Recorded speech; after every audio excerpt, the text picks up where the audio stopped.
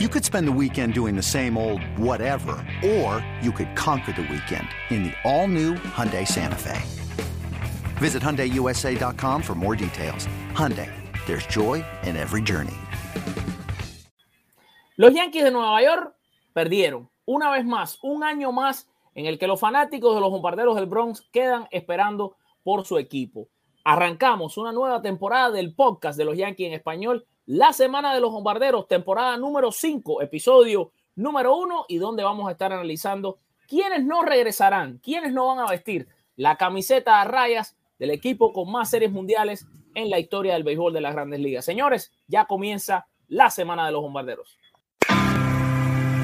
Today, I consider myself the luckiest man on the face of the earth. And the 3-2 pitch. Swung on a drill to right field. Doing back Sanders on the track at the wall. See ya! See ya! See ya! A home run by Derek Jeter. He deals. Base hit to right field. Here comes Richardson. Here's the throw from Montague. Richardson is safe. Derek Jeter ends his final game with a walk-off single. Derek Jeter, where fantasy becomes reality.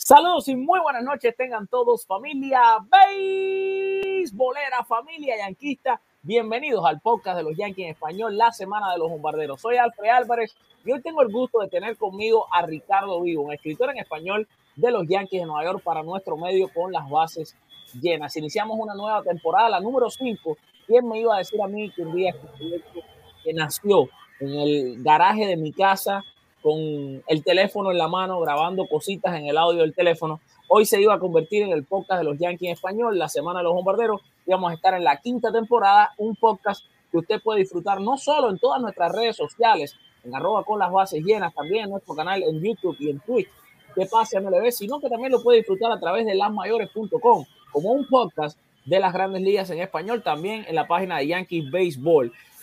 Para mí es un honor estar aquí nuevamente con ustedes en una nueva temporada y me siento honrado de tener conmigo a Ricardo Vivo, que hizo un trabajo espectacular. Todavía está con la cara triste de lo que pasó durante toda la temporada de béisbol de los Yankees. Hizo un trabajo fenomenal como el Big Writer junto a Luis Gilbert López de este equipo. Tiene mucho que contarnos, también tenemos mucho que analizar. Y Ricardo, primero que nada, hermano, te doy las buenas noches y te dejo primero para que saludes a toda la gente linda que ya se están conectando con nosotros en vivo, a los que lo van a estar escuchando en repetición, y de nuevo aprovechar esta oportunidad para darte las gracias por el trabajo que hiciste. Culminó para ti la temporada, pero tú no paras de trabajar nunca, porque ahora viene la temporada muerta y de tus manos seguirán saliendo artículos que nos irán indicando junto con Luis qué es lo que va pasando a lo largo de la temporada muerta, que no va a ser tan muerta para los Yankees de Nueva York. Hermano, todo tuyo el escenario. Bueno, muy buenas noches, Alfred. Como siempre, un placer estar contigo por estas pantallas y junto a todas nuestras personas que nos sintonizan y de una vez empiezan a escribirnos sus comentarios por el chat. Así que, de todas maneras, muchísimas gracias a ustedes, muchísimas gracias a ti. Y sí, terminó una temporada regular de Grandes Ligas con un sabor bastante amargo para los Yankees. Muchos fanáticos están de una vez pidiendo cabezas y que rueden por las calles del Bronx. Todavía creo que es muy temprano para ver este tipo de acciones. No estoy tan seguro que las decisiones que están buscando los fanáticos o que esperan los fanáticos puedan llegarse a dar. No estoy seguro si Aaron Boone pueda salir, a pesar de que ya su contrato terminó. Me parece, por cómo terminó la campaña, por los números de Aaron Boone, que es un manager ganador, mas no es un manager exitoso. Su récord de 11-11 en postemporada, pero cuando vemos los números en temporada regular, ha hecho un trabajo positivo en temporada regular, ojo, para estos Yankees en estos últimos 4 años. Ya de verdad que puedan salir de él cuando Aaron Boone ha cumplido con las expectativas de la gerencia en cuanto a cómo hacer los lineups, en cuanto a cómo dirigir al equipo, en cuanto a seguir instrucciones. Me parece que Aaron Boone en esas condiciones ha hecho un buen trabajo y en vista de todo lo que se dio con la postemporada, lo vimos una vez más con ese line-up del wild card contra los Medias Rojas de Boston, poniendo a Anthony Rizzo, primer bate, luego Aaron Judge, Giancarlo Stanton, y de ahí en adelante era una incógnita absoluta. De hecho, lo vimos y lo comentábamos en el noticiero esa mañana, y lo había comentado en el podcast de Raúl la noche anterior. Para mí, los Medias Rojas de Boston ganaban el juego del wild card. Pero cuando vi el line-up que ofreció Aaron Boone para ese juego del comodín, no hay absolutamente nada que hacer. Y ahí creo que fue cuando se perdió el juego de pelota. Para los Yankees fue una temporada donde siempre que se dijo el picheo y el picheo y el picheo, lo mejor que tuvo los Yankees fue precisamente su picheo durante esta temporada. El bateo fue lo que no estuvo a la altura. Los Yankees tienen que definitivamente cambiar esa filosofía de somos los bombarderos del Bronx y hay que tener cuadrangulares por batazos, y que el launch angle que tanto se busca en los bateadores, que entonces hay que buscar los batazos hacia arriba, hay que buscar los cuadrangulares. Señores, esto en el béisbol de hoy en día no gana juegos de pelota. No. Trajeron a un Joey Gallo que conectaba en el 67% de sus turnos, se poncha, da boleto o conecta cuadrangular. Y resulta que llegó a los Yankees y dejó un promedio de bateo por debajo de los 200 puntos, más de 200 ponches en la temporada, porque claro, los pitchers de una vez ya lo tenían estudiado, dijeron, ya sabemos cómo enfrentarlo. Si está jugando contra Texas, la verdad es que no preocupa tanto, pero en los Yankees representa una amenaza mayor, entonces no le vamos a estar pichando por la zona. Las lesiones, no hay excusa. Creo que en temporadas anteriores, sobre todo la del 2019, hubo más lesionados en las filas de los Yankees, y con todo eso pudieron ganar más de 100 juegos en esa temporada. El año pasado, con un Luke Boyd, con un DJ LeMahieu, con un Gleyber Torres, con varios jugadores que también estuvieron lesionados y pudieron clasificar a la postemporada sin ningún problema.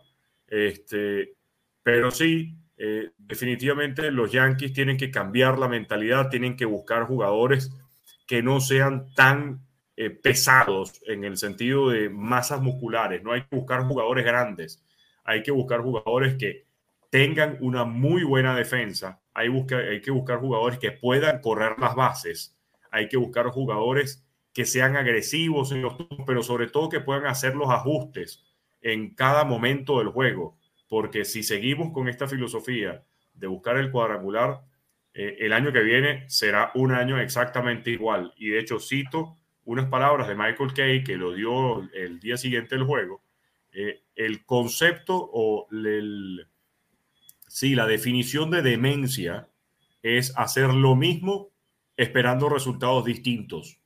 Y los Yankees no pueden, una vez más, darse el lujo de tener una temporada como la que tuvieron este año, donde, repito, el picheo, cuando veíamos al principio de la temporada, no iba a estar Luis Severino, no iba a estar Domingo Germán, Corey Kluber ahí y un Jameson Taillon, terminó teniendo 30 aperturas en la temporada, del que menos estaban hablando, y tanto que me lo defendí, que había que darle chance a Jameson Taillon, que hay que darle la oportunidad.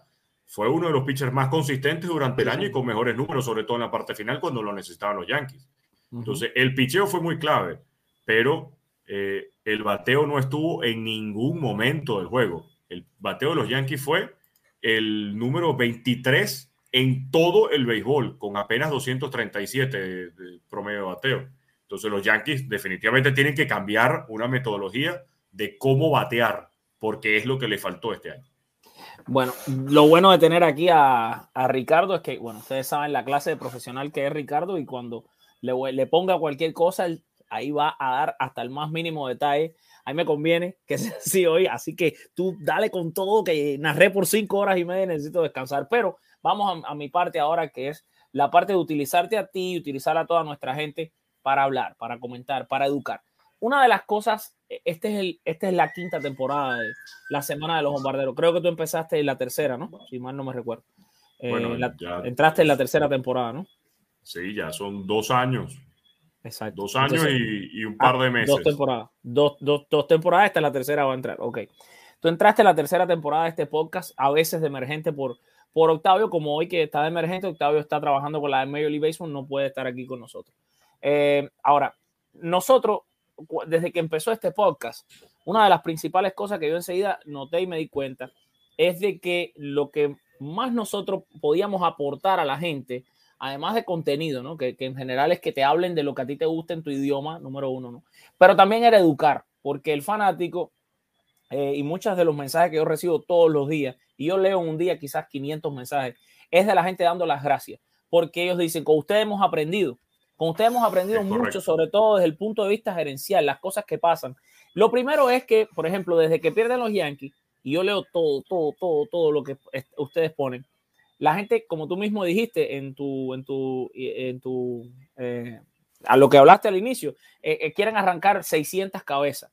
Bueno, el show de hoy es primeramente para conocer cuáles son las cabezas que ya no van a regresar a los Yankees. Y bueno, antes de empezar, incluso, Ricky, rápido, que por lo menos eso es lo que iba a decir. Terminó su contrato. Exacto. Fíjate que antes de arrancar el show, Ricardo me decía, bueno, fulano se terminó el contrato. Y decía, sí, pero vamos a hablar también de los que posibles. Ricardo, no, espérate, ahí vamos a hablar de los que también, porque hay los que no se le ha terminado, pero puede que los cambien. Por ejemplo. Eso es otra cosa. Eso es lo que te iba a decir, que no dio tiempo a decírtelo porque ya era la hora en punto, pero porque también están los, de verdad, o sea, ¿te parece que tal jugador, y lo vamos a discutir ahora, va a seguir? Porque ahora vienen las reuniones en Nueva York, que no van a ser en Las Vegas, van a ser en Nueva York, evento que yo voy a ir a cubrir si Dios quiere. Entonces ahí se pueden dar cambios también. Claro. Y también se pueden dar movidas durante los sprint training, qué sé yo, hay muchas posibilidades, porque yo creo, fíjate Ricardo, que los Yankees, además de la gente que regresen o no regresen, tienen que hacer movimientos con los que están todavía bajo contrato y tú tienes que saber qué vas a hacer con ellos. Claro. Porque vamos primero, y te voy a dejar que seas tú, primero danos jugador por jugador. Vamos a hacer así, tú nos dices jugador por jugador de los que ya se les acabó el contrato con los Yankees. Tú dices uno, analiza un poquito, yo analizo, tú dices el otro, analizamos los dos, así para decir este regresa o este no regresa, y después vámonos con los jugadores que todavía están en el equipo, pero que yo siento, caramba, este jugador no debería estar en el 2022, y así interactuamos más con nuestra gente. Y lo principal, educamos, porque la gente dice, vamos a votar a fulano no lo pueden votar, tiene 3 años más de contrato. Por ejemplo, te pongo un ejemplo, como Aaron Hicks, que hoy en la transmisión decía, Aaron Hicks, que votarlo, un poquito más, y era Cleopatra, o no, ¿cómo se llama la María Antonieta, la pobre que le cortaron la cosa? Aaron Hicks no va para ningún lado, porque Aaron Hicks está hasta el 2025 con los Yankees de Nueva York. Claro. Entonces, son cosas que tienen que saber la gente antes de emitir una opinión, y nosotros estamos aquí para educarlo. Arranca, Ricardito, vámonos con todos los nombres de los Yankees que ya no van a tener, o sea, que ya se les terminó el contrato con los Bombarderos de Bronx. Vamos, esos son los más fáciles. El primero es Corey Kluber. Ok, empecemos con Corey. Corey Kluber firmó un contrato de 1 año al principio de esta temporada, y ya al terminar entonces la campaña se queda en la agencia libre. Firmó un contrato de $11 millones para trabajar con los Yankees durante 2021, y no sé si sea Corey Kluber la pieza que van a estar buscando los Yankees para extender. Sí, Kluber durante momentos en el año dio unos buenos números, sobre todo en la parte final de la temporada. Terminó con una efectividad de 3.83, lanzó 80 innings, ponchó 80. La relación de ponches y boletos para alguien que tenía 2 años sin lanzar es muy buena, solo que es nuevamente una incógnita. Es nuevamente un jugador que puede volverse a lesionar, es un jugador que otra vez puedes perderlo durante el año, y no necesitas, en mi opinión, a un jugador que otra vez recaiga. Tienes que buscar seguridad. Y no sé en este caso si Corey Kluber, con la experiencia que tiene, con la forma como rápidamente se adaptó, puede hacer eso para los Yankees el año que viene. Yo creo que aquí estoy contigo, Ricardo. Creo que Kluber se va. Kluber no va a seguir, no va a recibir otro contrato con los Yankees. Me parece que eso fue todo para Corey Kluber. Yo no veo a Corey Kluber en una rotación, sobre todo también teniendo en cuenta, Ricardo, los jóvenes talentos que hay ahí abajo, porque por ejemplo fue un año malo para David García en las menores, pero tú no puedes decir que ya por eso David García a lo mejor no va a estar en la rotación del 2022, porque David es muy talentoso. Y por ejemplo Clark Schmidt es un lanzador talentoso que también puede regresar a los Yankees en la rotación que está ahí. Ahí está Hill. O sea, hay mucho talento joven como para tener que volver a invertir dinero en un Corey Kluber. Yo creo que eso fue todo para Kluber. ¿Que se va a retirar? No lo creo. Algún equipo le va a ofrecer un contrato. Kluber va a jugar en otro equipo. ¿Quién es el próximo en la mesa que ya terminó su pasantía con los Yankees? Andrew Heaney. Aquí es fácil decir lo que va a pasar. Andrew Heaney, de hecho, ya fue dejado en asignación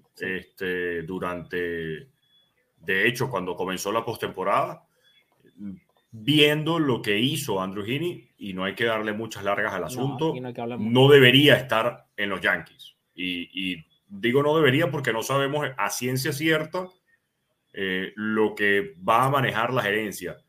Pero por lo que se vio, y creo que coincides conmigo, Andrew Heaney no 100%. Debería estar en los Yankees en el 2022. No, 100%. Este es rápido y fácil. Esto es como una vacuna. No te va a doler, es un pinchacito y ya. Él no va a estar. Así es. Andrew Heaney no va a estar con los Yankees. O sea, moving on. ¿Quién es el próximo? Bueno, vamos a entrar en un tema caliente. Anthony Rizzo. Anthony Rizzo. Es el que está esperando todo el mundo. Arriba, vamos arriba. Anthony Rizzo llegó vía cambio. Ya de por sí se sabía que iba a ser agente libre en lo que terminara esta temporada. Era lo que se llama un pelotero de alquiler. ¿Qué haces con Anthony Rizzo? Y aquí si quieres te respondo y después dices tú. Si quieres tú puedes decir lo que harías tú primero, como tú quieras. Aquí habla Ricardo Gibbon. Ok. Anthony Rizzo. Aquí no habla el escritor de los Yankees. Aquí habla Ricardo, el yanquista. No. En los dos roles, independientemente. Okay. Anthony Rizzo tiene que quedarse en los Yankees de Nueva York. Anthony Rizzo es un pelotero de extremo contacto, es un pelotero bastante disciplinado a la hora de seleccionar los picheos que va a tener que hacer swing. Es un bateador que te puede voltear un juego sin ningún problema. Tiene una excelente defensa. Y vean que de una vez llegó al equipo incorporándose muy bien con los peloteros. Fue un líder. Cada vez que había una reunión en el montículo, él estaba ahí para aportar sus conocimientos. Se llevó muy bien con todo el mundo. La química que tuvo Anthony Rizzo desde Gerrit Cole, desde Aaron Judge, de Giancarlo Stanton, hasta el más novato de todos, se le vio una muy buena actitud y una muy buena disposición. ¿Qué es lo que pasa? Ahí tienes a Luke Voit, que me imagino que hablaremos de él más adelante claro. Porque puede ser un jugador que se salga de los Yankees. Exacto. Pero por otro lado tienes a un DJ LeMahieu, que también juega en la primera base y que también tiene una muy buena defensa. ¿Qué pasaría si los Yankees firman a un campo corto? Y viendo cómo estuvo en esta parte final de la campaña, Gleyber Torres siendo mudado a la segunda base, entonces, ¿qué haces con DJ LeMahieu? DJ LeMahieu debería entonces ser tu primera base todos los días, porque no vas a perderlo acabando de darle una extensión de contrato por 4 años, 6 años, y que se quede DJ LeMahieu hasta que termine su carrera en Grandes Ligas.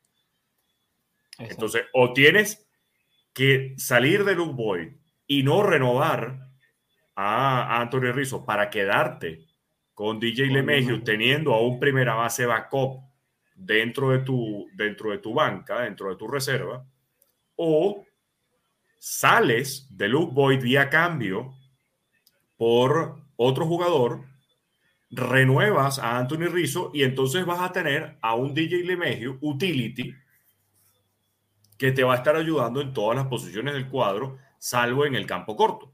Claro. ¿Los Yankees pueden en este momento salir de Luke Voit? No lo sé. Y no lo sé porque ¿quién lo va a querer? Porque cuando intentaron tal cual cambiarlo antes de la fecha límite, él estaba lesionado. Y después regresó Luke Voit y con todo eso no demostró que iba a ser un gran pelotero. van a estar presos los Yankees con Luke Voit entonces, si no consiguen a alguien que esté dispuesto a aceptar a Luke Voit, y qué van a recibir los Yankees a cambio de Luke Voit.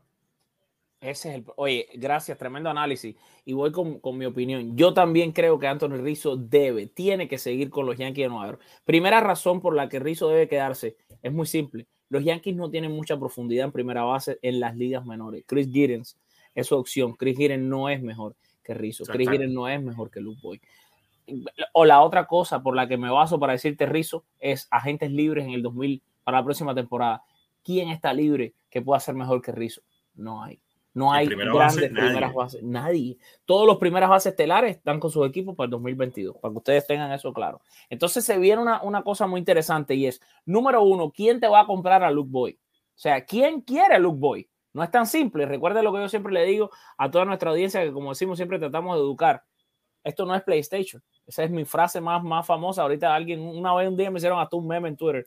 Esto no es PlayStation, que tú agarres el jugador que menos te gusta, lo pones ahí y la computadora te deja un cambio por él. Esto es vida real. Y aquí los equipos que agarren a Luke Voit tienen que querer a Luke Voit. El estatus de Luke Voit en este momento está en el primer año de arbitraje y con 2 opciones de waiver. Entonces, fíjate, está en su primer año de arbitraje. Tú tienes que encontrar a alguien que quiera a Luke Voit, como mismo tú estás diciendo.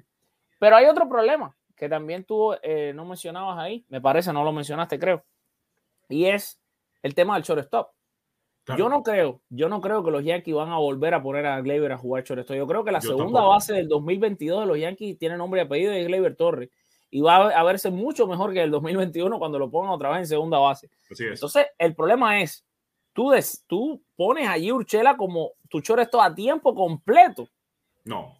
O tú dejas allí tranquilo en tercera base, que es la posición que él domina, que es estelar, y sales y buscas un shortstop. Pero si buscas un shortstop, entonces ¿dónde juega DJ LeMahieu? Que es lo que tú acabas de decir. DJ entonces debería ser la primera base, o tú no puedes poner a DJ en el banco, a pesar de que tuvo un año malo. Esto es un dolor de cabeza que va a tener que solucionar la gerencia, y creo que aquí está una de las decisiones más difíciles y que esperemos tomen la mejor de las que tengan delante la gerencia de los Yankees, Ricardito, porque aquí se decide mucho. Porque ¿a quién pones en el shortstop? ¿Cuál va a ser tu línea central? Me voy a adelantar. ¿Quién va a ser tu primera base de todos los días? Me voy a adelantar, de hecho, a ese comentario, porque incluso por los comentarios del chat, varios estaban alegando, sí, Freddie Freeman es uno de los primeras bases que está disponible porque termina su contrato con los Bravos de Atlanta en esta temporada. Pero es obvio que Freddie Freeman se va a quedar en Atlanta. Claro. Ahora, cuando entonces nos vamos a esta pregunta que estaba haciendo. Y los Yankees, estos Yankees de 2022 no firman a Freeman. Si fuera George Steinbrenner, yo te digo, Freeman es Yankee mañana, bro. Claro. Porque Freeman va a pedir un camión de dinero. La gerencia de los Yankees no va a pagar dinero por Freeman. Despiértense, muchachos, vivan la realidad de los Yankees. Cuando estoy viendo, respondiendo a tu pregunta sobre qué hacías con el campo corto, Gio Urshela no es un campo corto de todos los días. Gio Urshela es un tercera base. De todos los días. Y ha sido un excelente tercera base. Guante de oro. Que se lo dieron a Falefa. Una falacia que se lo han dado a Falefa. Correcto. Dentro del campo corto, porque incluso hubo un rumor en estos días y lo que hubo fue un tweet mal traducido de los Yankees. Dentro de los agentes libres que son campo cortos para esta temporada están los que ya sabemos: Trevor Story, Carlos Correa, Corey Seager, y también está Marcus Semien, además de Javier Báez. Javier Báez se rumorea mucho que puede regresar a los Cachorros de Chicago con una oferta de 150 millones, es más o menos lo que se ha dicho. Carlos Correa prácticamente dijo: no regreso más a Houston. Y ahora, viendo cómo los Dodgers se armaron y cómo están jugando ahorita en la postemporada, tú trajiste a un Corey Seager, a un Trey Turner, para que juegue segunda base momentáneamente, porque sabes que Corey Seager se te va al final de la temporada y vas a mover a Trey Turner al campo corto. Claro. ¿Por qué los Yankees no podrían buscar a un Corey Seager en lo que termine estas negociaciones de temporadas, porque además Corey Seager lo que viene de ganar son $13.750.000. Sí, está bajito en salario. No es un salario alto para un campo corto y además es más económico que el de Trevor Story, porque Trevor Story venía ganando $18 millones.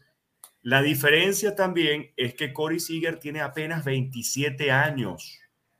Es el segundo campo corto más joven dentro de los disponibles en la agencia libre. Si los Yankees están buscando consolidar una línea central, si los Yankees están buscando armar un equipo que sea para el futuro, precisamente tienes a Corey Seager. Los Yankees no van a estar buscando a Carlos Correa. Ese odio que tienen Yankees y Astros, y sobre todo puntualmente contra Carlos Correa, exacto, es imposible. Está fuera del mercado. Es imposible, la gente lo dice y yo no digo que no. Carlos Correa es el más talentoso de todos esos muchachos, es una mega estrella, pero ustedes entienden lo que pasó. Ustedes se imaginan a Correa en Yankee Stadium y la gente me dice, el propio Carlitos Parra, nuestro colega, me dice, no, cuando dé 3 o 4 jonrones se olvida. Carlitos, no es así. No es así. Es así. La rivalidad es grande en el Yankee Stadium donde yo he estado presente. Yankees jugando con Kansas City, Yankees jugando con los Atléticos, han empezado a hacer carrera y empiezan a gritar Altuve, Correa, y no están ni jugando con los Astros. Es así. ¿De qué estamos hablando, caballero? Carlos Correa no puede ser un Yankee, el tipo es detestado ahí. Vas a traer un jugador que nunca se ha pasado en la historia. Un jugador que los Yankees mega detesten, que lo lleven a los Yankees, eso no existe. Bueno, trajeron a Johnny Damon. Sí, pero Johnny Damon no lo detestaban como a Carlos Correa, compadre. Trajeron un Johnny Damon que fue el matador. A Kevin Youkilis lo trajeron cuando estaba con un bastón, estaba raro. Claro, pero a Kevin Youkilis lo trajeron años después. A Johnny Damon lo trajeron. Nunca fue, pero Youkilis nunca estuvo en una discusión con los Yankees ni nada por el estilo. No. Pero tampoco me refiero, estuvo Damon.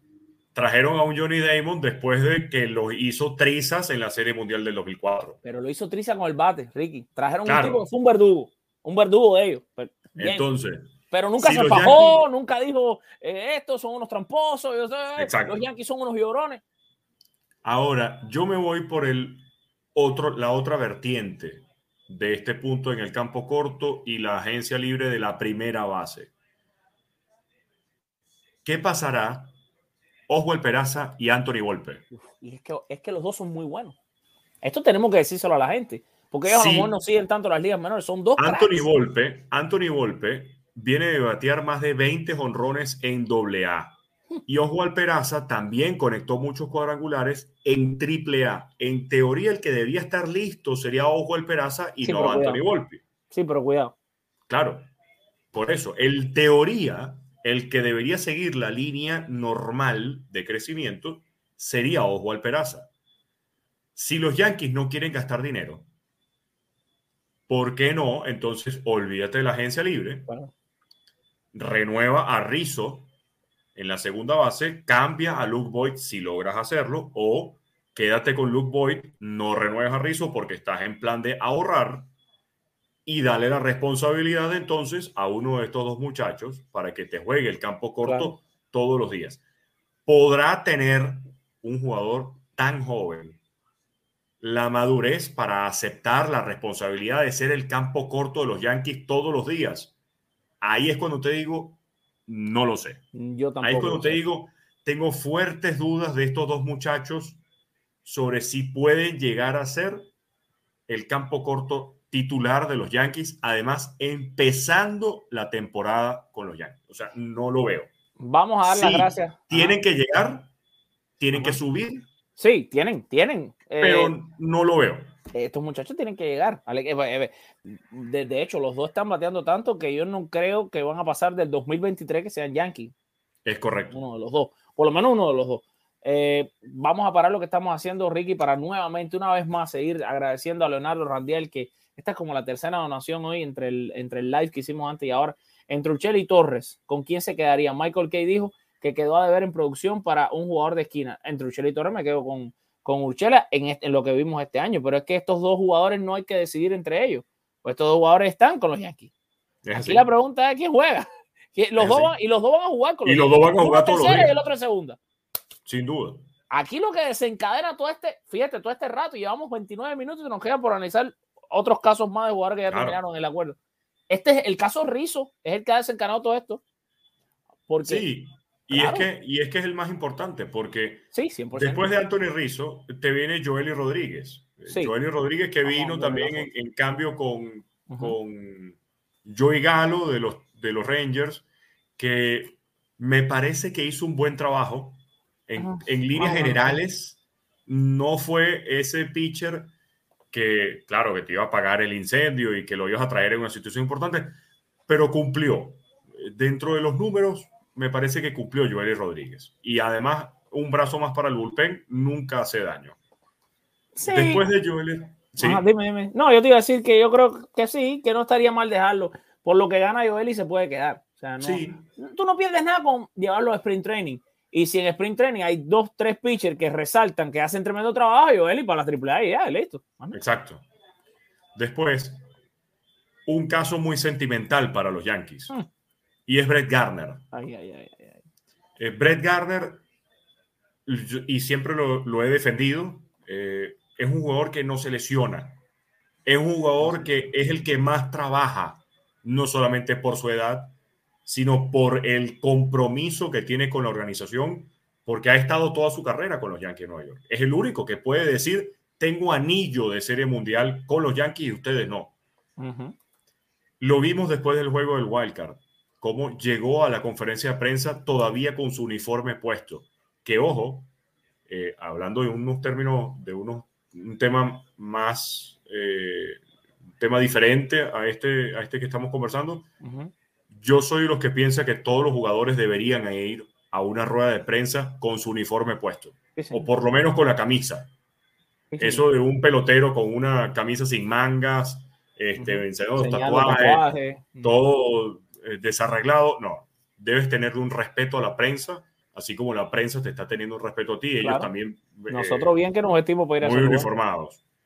Pero Brett Gardner lo hizo y Brett Gardner le dijo, lo único que me he quitado son los spikes. Porque tengo la sensación amarga de la derrota y no quiero quitarme todavía el uniforme. Siento que estoy como decepcionado de cómo terminó esta campaña y quitarme el uniforme significa que se terminó. Brett Gardner pudiera volver con ese año de opción para los Yankees. Mira, me parece que sí. Yo creo que sí. Me parece que sí, porque es un jugador que cumple, es un jugador que de repente no podrá tener los mejores números ofensivos, es verdad, pero es un jugador que puede tocar la pelota, es un jugador que para la edad que tiene... Todavía corre rapidísimo. Corre inmensamente. Está entre los 3 más rápidos de los Yankees. Cubre terreno impresionante en el jardín central. Entonces, impresionante. ¿Por qué no darle la oportunidad? Me parece que pudiera volver Brett Gardner. Mira, ¿qué opinas? No, opino que tiene que volver. Te voy a decir algo más. Nosotros, sabes que gracias a Dios, tenemos fuentes dentro del equipo de los Yankees que nos han ayudado a lo largo de estos 5 años de 5 episodios, 5 temporadas, no se hacen por año, pero 5 temporadas de este podcast. Y ustedes lo han comprobado, los que nos siguen hace mucho rato, desde un breaking news hasta cosas interiores, qué pasó en una reunión, qué pasó aquí, qué pasó allá. Y una fuente dentro del equipo, te voy a decir que cuando esa fuente me escribió, estuvimos intercambiando mensajes de texto la noche que los Yankees perdieron. Y yo te voy a confesar, tú sabes que yo soy un tipo muy sentimental, yo lloré en la cama y estaba ya acostado, estábamos intercambiando mensajes y me emocionó lo que él me mandó a decir. Y es que me dice, Gardner está sentado en este momento, ahora, en ese mismo instante, está sentado en su locker y está llorando. Y está ahí llorando, está sentado llorando y nadie se quiere acercar porque le tenemos mucho respeto y no se quería quitar el uniforme. Y te digo más, después otra fuente que también está dentro del equipo me dice, Gardner se montó el carro y se fue, el carro no, se fue con el uniforme de los Yankees puesto. Claro. Se fue, porque no se lo quiere quitar, porque piensa que es la última vez que se lo va a poner. Gardner es tremendo tipo, compadre. Gardner es un Yankee, Gardner tiene que estar ahí. Aunque sea para, mira, decirle, Gardner, este es el plan. Te vamos a dar este año que tú tienes aquí, que te puede quedar esta opción. Toma tu opción, termina la temporada, ayúdanos en lo más que pueda. Te podrá tocar volver a ser el banco, a lo mejor te vuelve a tocar ser importante como hiciste con los Yankees al final de la temporada. Mira, si agarramos un jardinero espectacular, buenísimo. Garner, tú vas a estar en el banco y cuando te retires, hermano, aquí está tu contrato ya firmado. Sí se lo dieron a Alex Rodríguez, por favor. Se lo dieron a Alex Rodríguez, que demandó a los Yankees. Demandó a los Yankees, demandó a todo el mundo. Habló basura de toda la gente de los Yankees. Le dieron un contrato para que fuera special asistente de los Yankees. Ni siquiera. No fue que le dieron un contrato. Él siguió jugando con su contrato de pelotero. Sí, pero además le dieron otro. ¿O ti se te olvida? No, pero es que lo que hicieron con Alex Rodríguez fue, te estamos regalando el dinero. Aquí exacto. Tienes. No, pero lo hicieron. Tú no sabes que él lo hicieron special advisor. Sí, entonces, claro. Si tú hiciste a Alex Rodríguez, ¿cómo tú no vas a hacer a Garner, bro? Que Garner, de verdad, te digo una cosa. Garner en 2023, a mí no me sorprende si yo voy a ver Garner entre los directores de los Yankees. O sea, asistente, claro, director, supuesto. Fácil, 100%. Este tipo es puro béisbol. Este tipo es puro béisbol. Este es de los que llega, que me lo han dicho, llega a los hoteles y se pone a ver béisbol. En el lobby del hotel. A ver qué pasó la jugada. Tipo que le encanta el juego. Yo le doy un año más a Brett Garner. Así que por esa parte estamos claros. ¿Quién más nos va quedando, Ricardo, que está fuera en este momento del equipo porque terminó su contrato, pero que estamos analizando el día de hoy? De hecho, quedan solamente 3. Darren O'Day, Ryan Lamar y Adam Warren. Vamos a analizarlos juntos los 3. Yo creo que ninguno de los 3 regresa. Sí. Los Yankees necesitan otros espacios de jugadores libres. Mira, Darren O'Day ya está bastante veterano. Yo no sé ni siquiera si va a regresar a jugar béisbol. En 2022 se lesionó. Y estuvo lesionado. Sí, Adam Warren tiene una larga pasantía también ya en el béisbol. Jugó bastante tiempo con los Yankees. Tampoco jugó en casi toda la temporada. Se la pasó lesionado. Y el otro que me dice que es Ryan Lamar. Es Ryan Lamar. Y Ryan Lamar no es un mal trabajo, pero Ryan Lamar iba a estar, pero a lo mejor va a estar en AAA o en AA con el equipo. Y quizás no, porque si está fuera de contrato, no creo que... Hay otros equipos que le pueden ofrecer a él en ligas menores. No creo que ni siquiera en grandes ligas un contrato. Así que estos son los que ya no están ahora, porque tampoco podemos hacer el show tan largo. Hay algunos que están. Exactamente. Rico, pero que hay que pensar qué tú vas a hacer con ellos. Te voy a poner una buena para empezar ya caliente. Tú ves a Joey Gallo, tú quieres a Joey Gallo en el 2022 en los Yankees, ¿no? Una temporada entera de Joey Gallo, 300 ponches, da sus jorrones, no digo que no, a lo mejor el tipo, la famosa relación amorosa que yo predije, que todo el mundo me ha matado en los comentarios a lo largo de todo el resto de la postemporada, de que él iba a tener con el right field, a lo mejor pasa, a lo mejor el tipo da 50 jorrones con los Yankees, pero es Joey Gallo. Si tú eres Brian Cashman, si es que Brian Cashman sigue, porque esa es la otra que vamos a hablar, porque ahora cuando terminemos los jugadores vamos para la gerencia. Si tú eres quien sea que vaya a dirigir los Yankees o quien sea el gerente de los Yankees, tú dices, wow, ok, voy a buscar a alguien que me agarre a Joey Gallo por ejemplo, en la reunión invernal que se va a hacer en Nueva York este año, o a lo mejor durante los sprint training. Oye, ¿te conviene a Joey Gallo? Te lo doy por 2 pitches. ¿Tú haces eso o tú dices, Gallo es mi jardinero para todo el 2022? Porque tiene un año más. El Gallo está bajo contrato. Así es. Complicado, ¿no? Te la puse duro. No, es que ¿no? para mí Joey Gallo no es una opción. Y de hecho, tú lo cambias. Tú vas tu principal objetivo, si tú eres Ricardo Vivón, el general manager de los Yankees, es voy a ir a las reuniones de invierno y uno de estos 29 gerentes generales quiere a Joey Gallo. No es mi principal objetivo, pero estará dentro de mis primeros 5 objetivos salir de Joey Gallo. Esa relación a mí nunca me gustó. De hecho, no estuve a favor del cambio y eso que Raúl me cayó encima, Jorge me cayó encima, tú me caíste encima. Yo le decía, señores, Joey Gallo podrá recibir 300 bases por bolas. Jamás, pero se poncha. Eso no es lo que necesita un jugador de los Yankees. O sea, tú vas a estar buscando a un bateador que no te pone a los hombres a correr en las almohadillas, que no avanza a los corredores, sino que se poncha. O sea, no tiene sentido. Sí, pero es que recibe boletos, pero se poncha más veces. Entonces, de los boletos que recibe.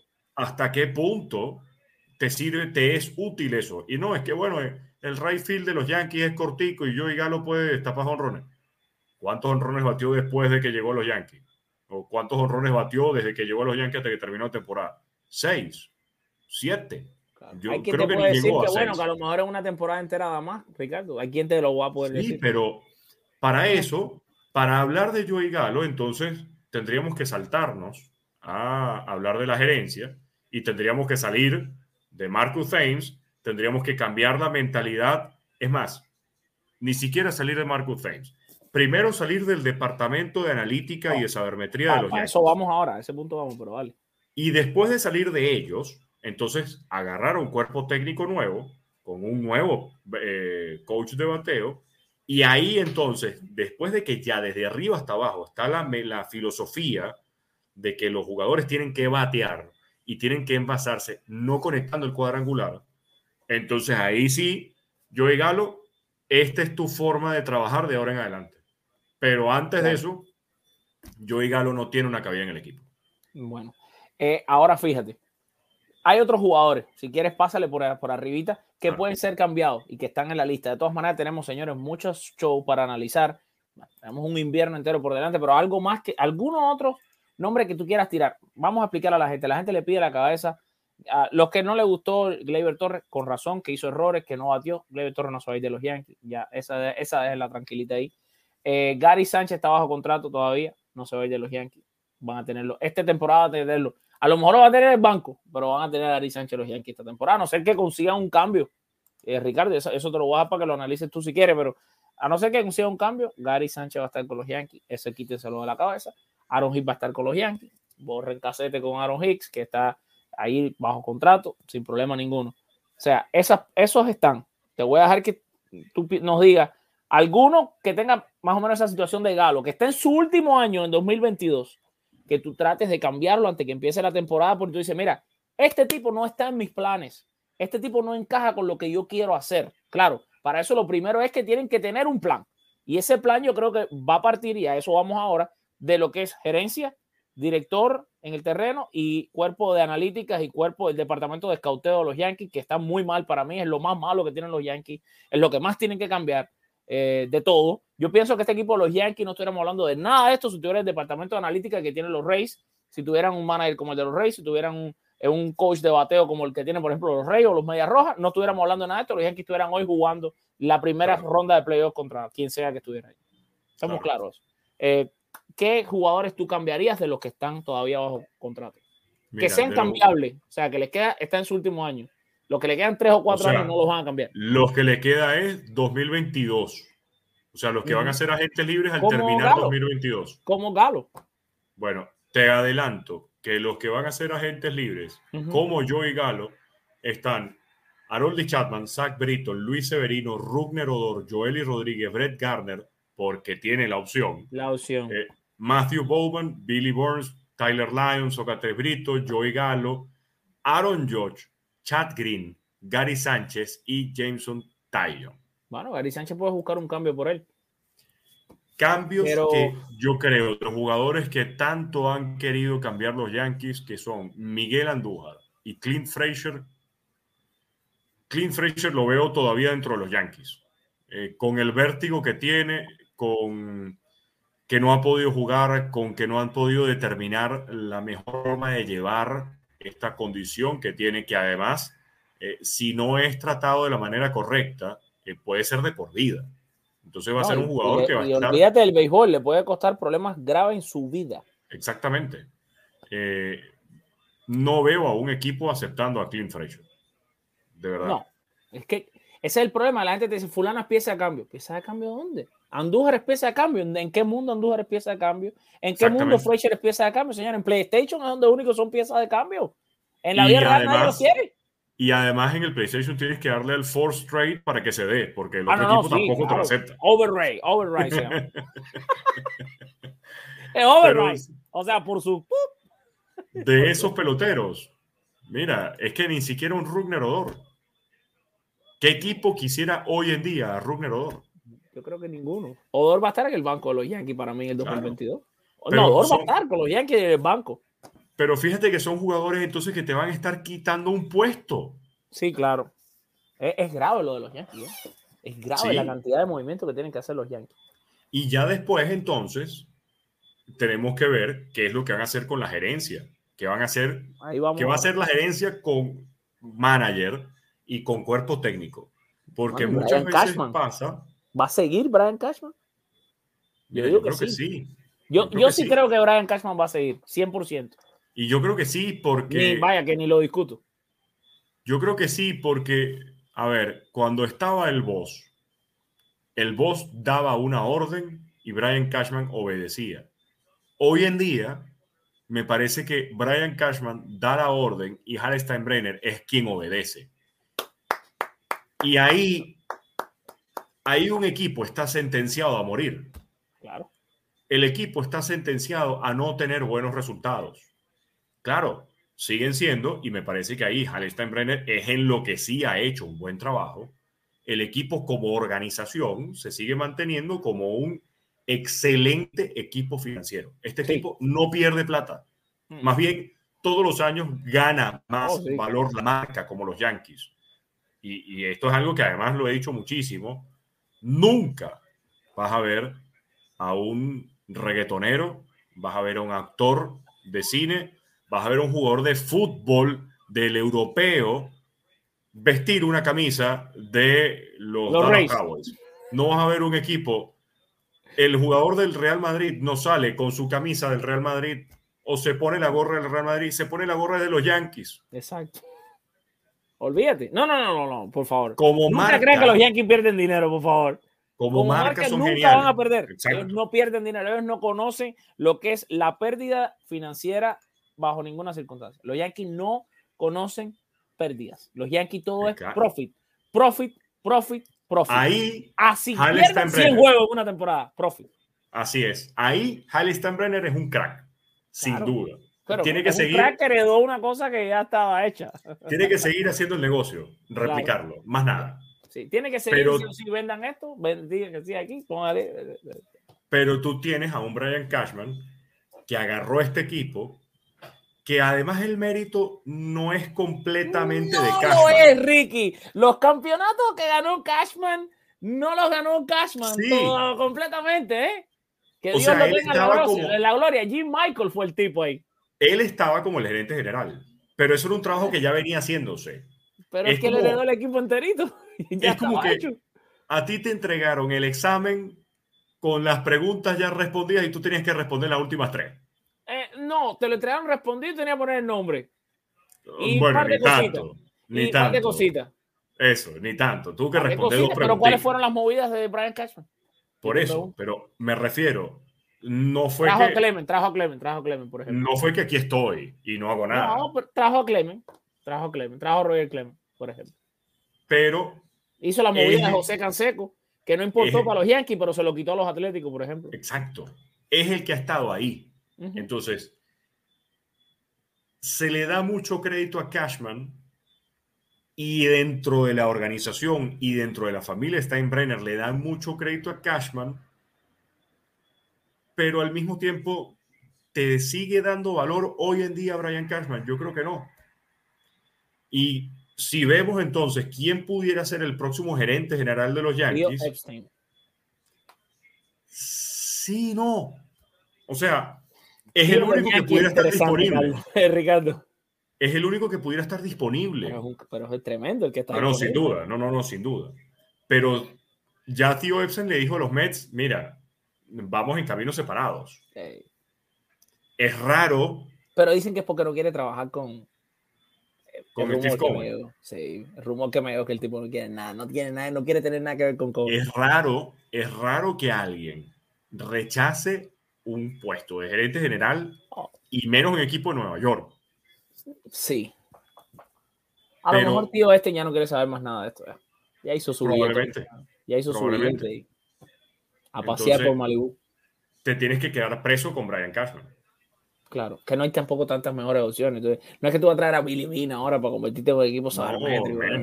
No, Billy Beane no se va de Oakland. Entonces, con la gerencia tú te quedas con Cashman. Mi hermano, yo te voy a decir algo. Si el manager de los Yankees en el año, ya con esto tenemos que cerrar, si el manager de los Yankees en el año 2022 es Aaron Boone, yo no me voy a molestar tanto ni me va a subir tanto la presión arterial si el entrenador de bateo es Marcus Thames. Te lo juro por mis 2 niños, que son la luz de mi vida. Yo no soportaría si a mí me dicen que Marcus Thames es el entrenador de bateo de los Yankees en 2022. Yo creo que Marcus Thames está de más hace mucho rato. Marcus Stain tiene que salir de los Yankees. Yo creo que debería salir todo el mundo, por supuesto. Phil Nevin tiene que irse de los Yankees. El coach de tercero tiene que irse de los Yankees. Phil Nevin no ha hecho nada con los Yankees para mí. Phil Nevin se tiene que ir de coach de tercera. Marcus Stain se tiene que ir de coach de bateo. Y Aaron Boone debería irse como manager. Ahora, si Aaron Boone lo renuevan de 0 a 100, yo a lo mejor voy a entender un 10 de ese 100. Pero de que a Marcus Stain lo dejen como entrenador de bateo es 0, no lo voy a poder entender. Mi cerebro no puede procesar que Marcus Stain me vayan a decir a mí, lo de la gerencia y los dueños de los Yankees, que es el mejor entrenador de bateo disponible en los Estados Unidos para ser el entrenador de los Yankees. Imposible.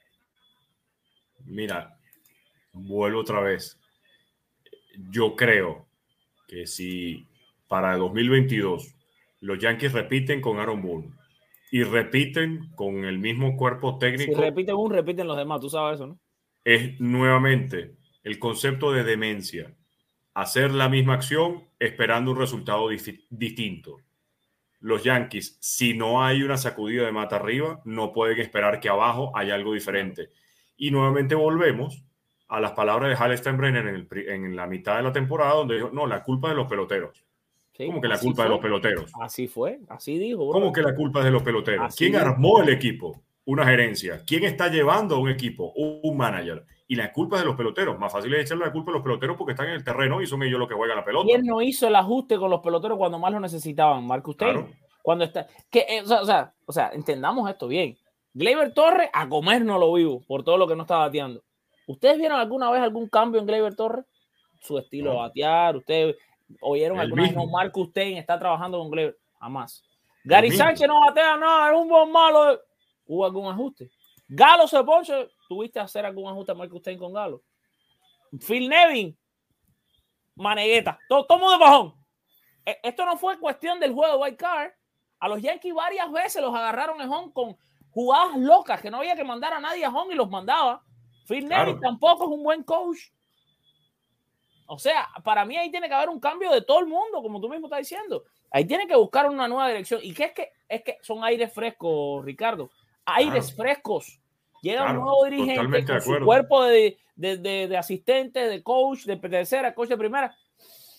Y tú respiras un aire distinto. Dices, oye, coño, esto vamos un aire diferente. Y hay varios candidatos que eso vamos a hablarlo en otro programa, probablemente sea en el próximo, quiénes serían los managers ideales para dirigir a los Yankees de Nueva York. Eso lo vamos a dar para un próximo episodio de la Semana de los Bombarderos del podcast Los Yankees en Español. Ricardo, hermano, no te quiero dejar ir otra vez sin darte las gracias, sin agradecerte lo mucho que hiciste por el equipo durante la temporada. Por favor, asegúrense de seguir a Ricardo en todas sus redes sociales. El escritor de Los Yankees en Español junto a Luis Gilbert López, los dos hacen un trabajo fuera de liga. Ricardo va a estar, por supuesto, involucrado con nosotros durante toda la temporada muerta, porque no los vamos a abandonar a ustedes ni a nadie. Y vamos a estar aquí constantemente con los programas. Cada vez que no puede Octavio, entra Ricardo. Si no puede Ricardo, entra Luis. Si no puede entrar Luis, entra Raúl. Pero aquí vamos a estar siempre con el compromiso de que cada domingo es el podcast de Los Yankees en Español. Y yo estoy muy emocionado, Ricardo, porque el primer programa, los Yankees están fuera y no nos hemos bajado de casi 800 mínimo personas conectadas por minuto. Este va a ser un show que lo han visto ya alrededor de casi ya 10,000 personas se han conectado hoy con nosotros de la familia yanquista para analizar y hablar todo esto. Te doy las gracias nuevamente, hermano, y te dejo para que te despidas de toda la gente bella. Bueno, no te despides porque seguro va a estar de lunes a viernes con nosotros algún día por la mañana en el noticiero, comentando algunos de los juegos. El martes va a estar en el noticiero. Te adelanto de una vez que el martes estoy en el noticiero. El martes va a estar en el noticiero con nosotros y seguro alguna noche, si no estás trabajando, porque Ricardo narra béisbol para la televisión en Venezuela, un tipo famoso de la TV que tengo aquí conmigo.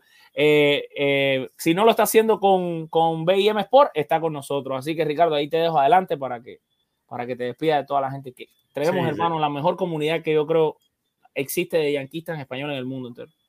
De verdad que nada que agradecer, Alf.